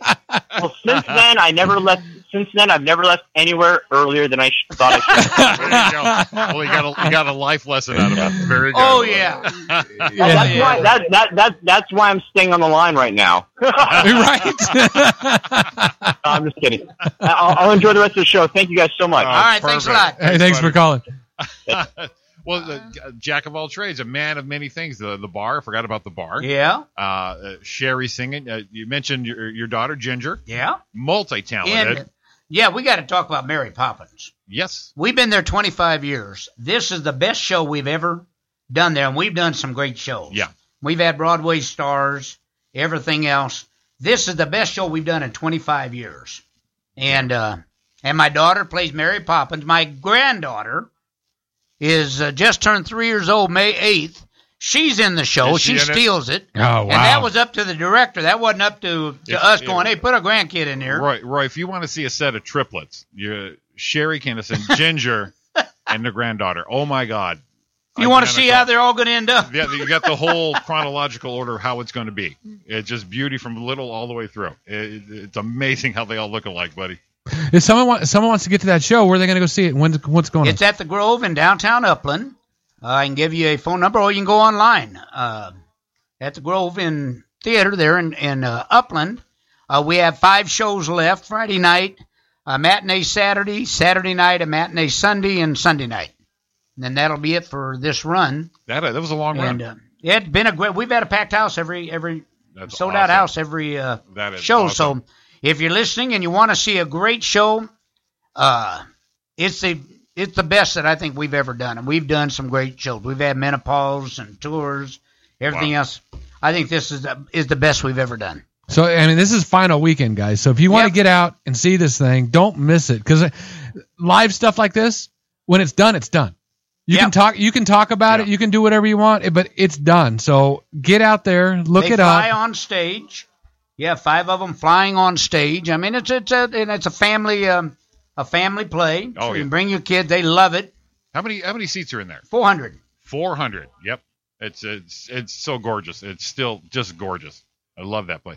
And you've got I saw that in July, I think the 12th, you got Wendy Liebman. Yeah, Wendy Liebman's coming. Yeah, she is hilarious. She was on America's Got Talent. I'm going to go to that show. Yeah. We may be calling you if they need another. She's bringing a guy with her, but you never know how many they want. Well, there you go. There you go. Either way, I'm there. Jimmy's like our house comedian there. The house guy. That's right. It's just so fun there. I mean, it's just such a great place. But check your calendar. They always have a great show going on. I saw that Wendy Liebman's going to be there. Mary Poppins now, but it's always such a great show. Always great show. And if you want to hang around after the show, when they introduce everybody, everyone's going on, you might see Jimmy brooming off the stage. Might be sweeping. Sweeping like Ralphie did. Ralphie May. That's a great story. That's awesome. I don't know how long he's going to be with us, man. Every time I see him, he's bigger. Jesus. Right. He is bigger. And we spent some time with him at the Comedy Store. Yeah, they did that boot camp with Louis Anderson. Yeah, with Louis and Russell was there and all the Louis Anderson's still around? Yeah. Yeah. Funny enough, you did your Mitzi impression, which is pretty similar to Louis'. It's pretty spot on. Me and Roy, we got to meet Louis, and he's such a great guy. And I was up in Vegas. I did some work with him. He is up a nice there. guy. It was, Hi, Jimmy. How's it going? Good luck. I love you. Love you. Thanks for calling. You want to be my nephew? Yes, it's such a great guy. But yeah, we did some work with him. But Ralphie May came through, and we talked with him and stuff like that. And it's just great. We just met all these people. But Louie and Mitzi have that same voice pattern right there. Yeah, they do actually. In fact, a comic friend of ours, she's in Florida, Pam Bruno. Right. She was there, and Louie says her name a certain way, and that's how I always address her now. Yeah, Pam Bruno. It's got to be drawn out at the end, nasally, and got to get there. Oh, no. He said, one of the funniest things Louie said, he was up there in Vegas, he said he's going to open his own show. I'm going to call it Bluey Man Group. Oh, God. I remember years ago, this back in the 90s, and him and Roseanne Barr went out and did a tour together, and Sam was going, nah. Now Roseanne ain't there. It's Louie and Drag. You never see the two of them on stage, man. Never on stage together. Not in the same place. Ever in the same place. Oh, no. Oh, Louie. I hadn't heard that name in a while. I like Louie. He's a good guy. Yeah, he's got his own theater up in Vegas. Does he really? In one of the casinos. I didn't know that. Yeah. Well, he had one for a long time at because they moved. Yeah, he was at the. Oh God, I can't remember. Wasn't he at the Excalibur? No. He was at. God, he had his own. Anyway, but then he moved, and now he's downtown. Yeah. Now he's downtown. He's got a theater there, and they built that downtown all up. Yeah, they closed it up. It's really nice now. Yeah, but he's still kicking and doing strong. But yeah, he's great. He's one of the great people we meet. Most comics are great. There's maybe 1% that aren't. But we met Louie, and Louie gives us a call. We get to check in. I think you're being nice. I think there's more than 1% that's not. Yeah. But it's just the politically correct Jimmy on the other side. We look at Bill's like, you're full of shit. I know what it's like. If I said more than one. Yeah, I don't have to get any gigs from them. I don't give a shit. Let's make a list. Well, hold on. We got to get out of here in like a half an hour. We ain't got time to make a list. We ain't got time to make a list. Yeah, it'd take a while. Let's take our quick break here and wrap this thing up when we get back. Where's the cool music, Jimmy? I'm going to sing. Go. Oh, we're going to shout. Shout at the devil. Sam music there. That's good stuff. You're listening to Roy and Jimmy Thing here on chaoticradio.com. Give us a call, 909-989-0789. We're lucky enough to have Bill Kinison in the room with us. Give us a ring. We'll see you in a minute. Bye.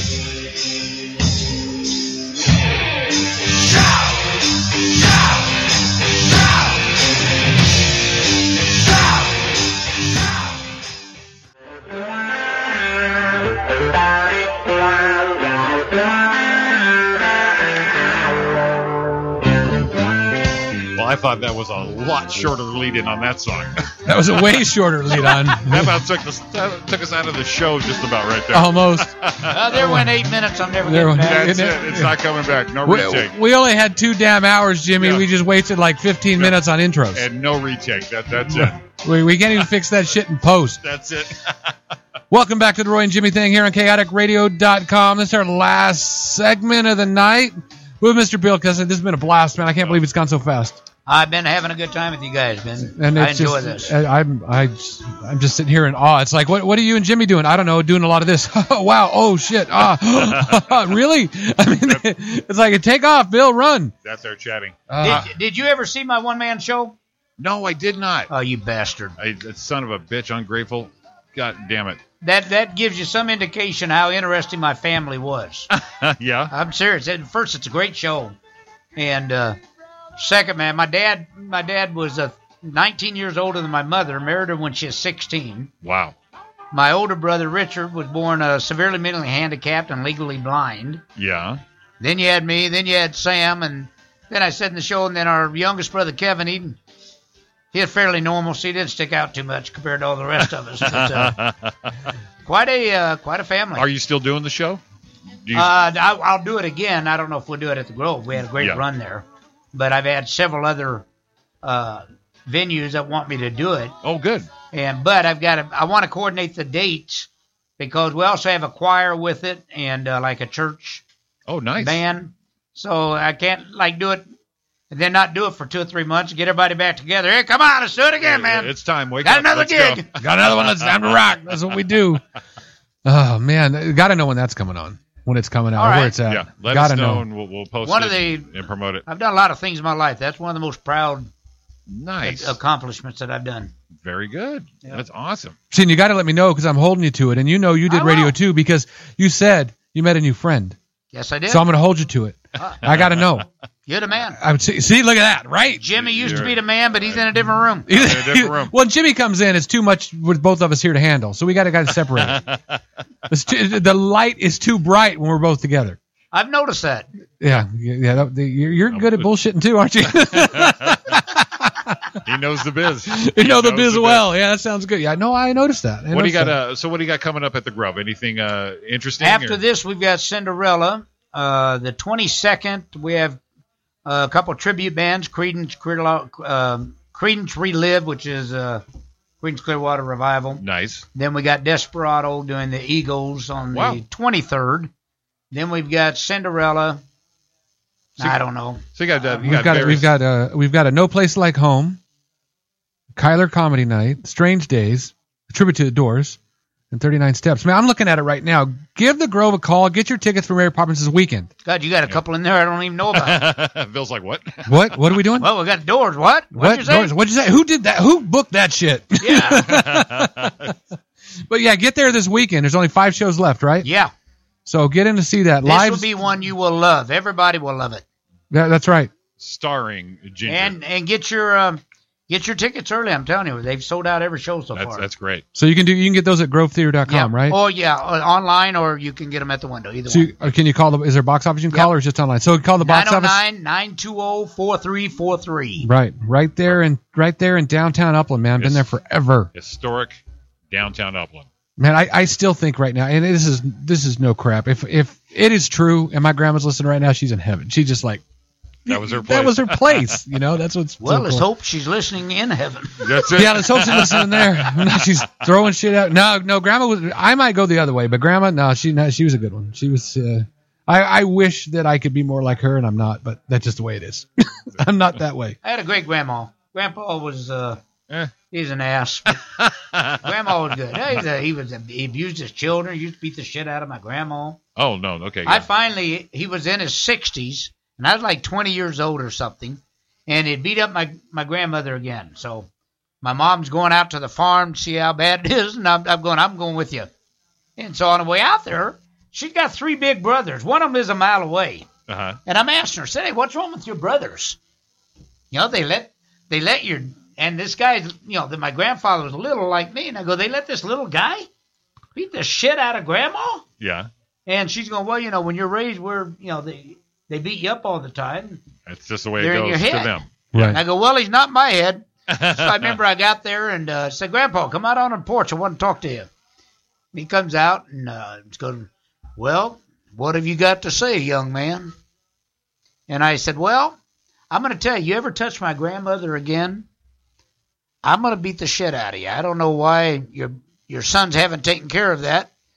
And I said, and I'm really torn on this because one side of me hopes you never touch her, but the other side does. Right. Because I really want to whip you. And after I got through, all he said was, "Is that all, young man?" Wow. I said, "Yeah," but he never touched her again. Because I wasn't kidding, man. I was going to whip him. Just a noble. Yes, is that all you have to say? That's it. There you go. No arguments, no nothing. Okay, it shall be done. Lived to be 94 years old. Wow. And I remember when he died, my mother had 9 brothers and sisters. Mm-hmm. Well, they all wanted me to preach Grandpa's funeral service. I go, no. No, I'm not. No, that's not happening.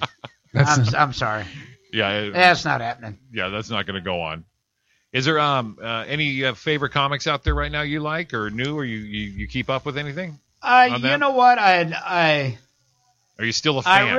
I really don't. Yeah. And there's certain ones that our friends. I'll go in and they'll call her like Dane Cook. Yeah. I'll go in and see him, and I think he's very funny. Yeah. But when Sam died, that was like a one time in a lifetime thing. You're not going to find another one like him. Right. And it just, I guess, comedy kind of died. For me. Yeah, with it. I'm still very good friends with a lot of them, and I enjoy a good comedy show, but I'm not in the business anymore. And but there's a few. I like Dane Cook.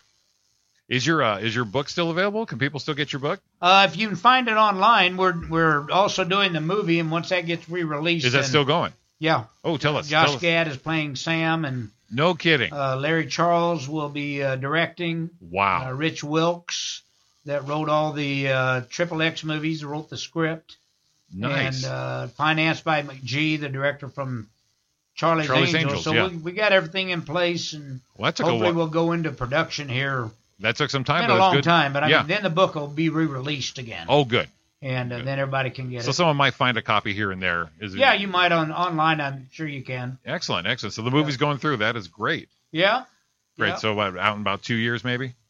I would hope sooner than that, but you never know, Jim. Well, yeah, Josh Gad, that's a good call for that. You know what? He's really into it.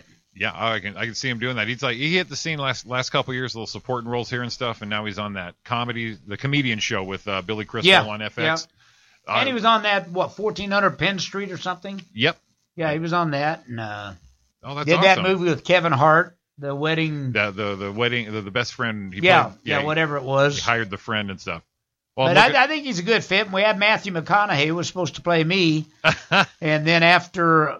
What's he laughing about? I just see that right. I was like, I'll be quiet right here. What the hell was that? Who did you want him to play? Honestly, Matthew McConaughey.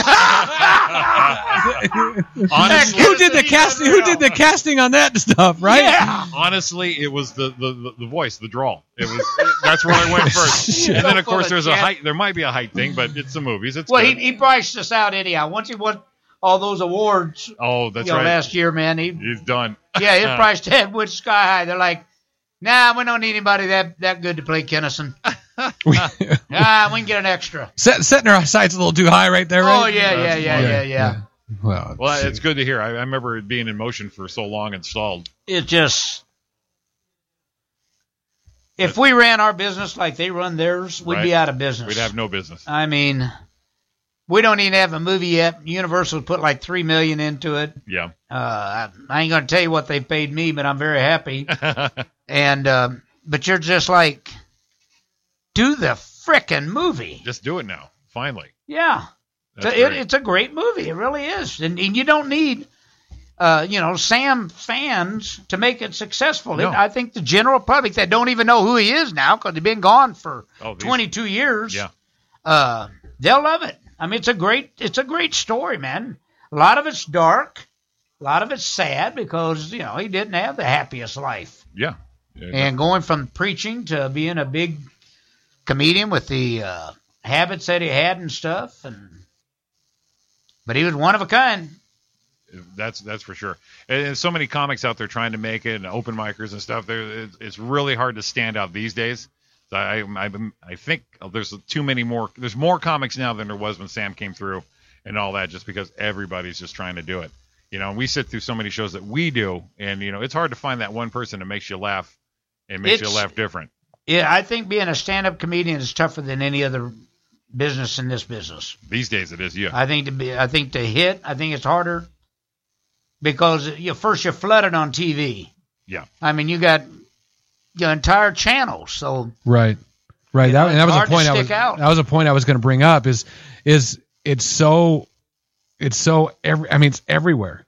Instead of having those little outlets where like Dangerfield, or you did Carson, or you did Letterman, or you did all these different things. I mean, those were the standouts. Now it just flooded everywhere. There's so many people that it's almost a hindrance for someone to try. It's like, oh yeah, I'm doing this special on Comedy Central. So is everybody else. Yeah. You know what I mean? So I think that's kind of tough. So it's a great thing. Gallagher that kind of ruined that for everybody because he started doing specials for free with HBO. And so then HBO just started thinking, wait a minute, why are we paying $500,000 to Kinison or they'll Jimmy Shaw or whoever? This guy will do and it for free. He really kind of ranked that because he was promoting his own shows. Yeah. So he was willing to do specials for nothing. Yeah, for all his Vegas shows. Right. Yeah. That's exactly it. And that really made it. And, you got people like Judy Tenuta. Mm-hmm. She doesn't draw like she did because her name's not out there anymore. Right. It's tough even if you're established to keep. Oh, exactly. Yeah, I actually became buddies like the last 3 years with Barry Sobel. Yeah, and he still, I know Barry. Yeah, it still cracks me up. We work on different projects and stuff, but it's just he goes and does sets over at the Comedy Store when he can. And Judy Tenuta, I mean, it's such a fan of hers, but I think it might be getting to where that boom happened in the 80s. I think might be happening now, where it's getting close, where it's just too much. Yeah, it's just too much. I can't sit through another show. I can't. Everyone's the same, and I think that's what happened with that last comedy boom. Everyone was the same. I'm like you guys. I can go to the Laugh Factory or Comedy Store, the Improv, and I don't know one name on the lineup. Right. Not one. Right.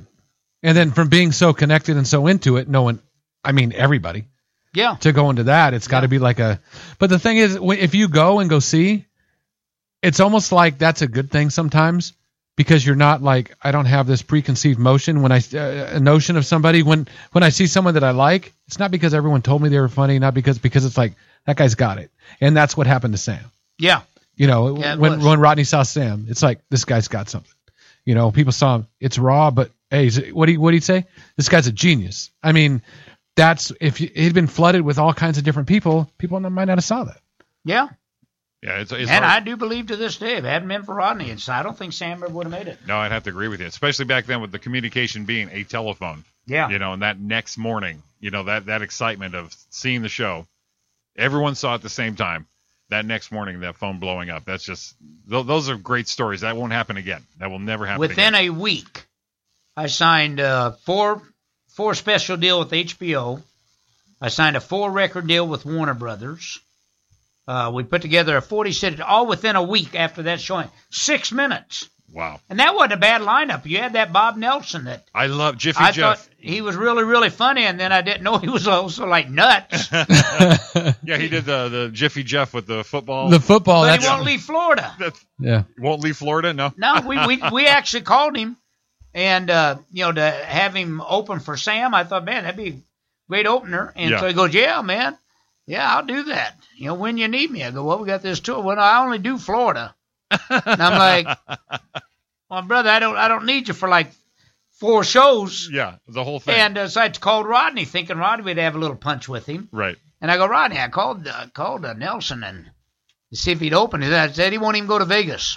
So I tried to get him to go to Vegas to open. Said he won't leave Florida. So he was funny, but maybe he does have that brain damage. I don't know. You just had helmet on backwards. I'm trying to remember who else was on that show. Do you remember anybody else who was on the show? I did at the time. I knew all of them at the time, but I don't even remember. Yeah, because the names are coming to me. I'm sure they were on different ones just because they were, Barry Sobel was on one of them. Louis. Well, all of them were on one time or another. You had Roseanne, Jerry Seinfeld. Yeah, Seinfeld. I don't know how many ended up doing, like 6 or something. I think so. I think it was 6 Rodneys. Yeah. Wow. That was awesome. Well, we're getting close to that time where we got to wrap this thing up. Oh shit, all right. Shit, man. Bill, thanks for coming in, buddy. I loved a it. blast. Love Be you glad too, to man. do it anytime. If you can find his book is called Brother Sam. It's out there. Amazon's got it, but they want too much for some new ones, so get some used ones. It'll be reissued. It's only in hardback. Yeah, the movie's in process. That's awesome. So we'll look for that. Based on the book.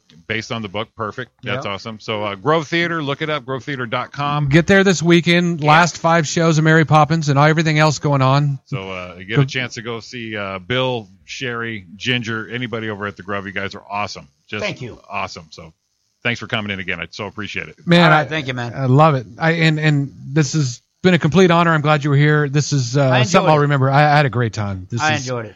It's a good time. Excellent. All right, buddy. We'll see you next Tuesday. We're going to wrap it up here on the Roy and Jimmy thing. You are here. Big thanks to Mr. Bill Kinison for coming in tonight. Jimmy, you as always, behind the glass doing all the tough stuff. See you next week, my friend. See you next week. You have been listening to the Roy and Jimmy thing here on chaoticradio.com. You guys all have a great week. Love you all. I'll sing for you. My heart into a million pieces like you always do. Have a good week.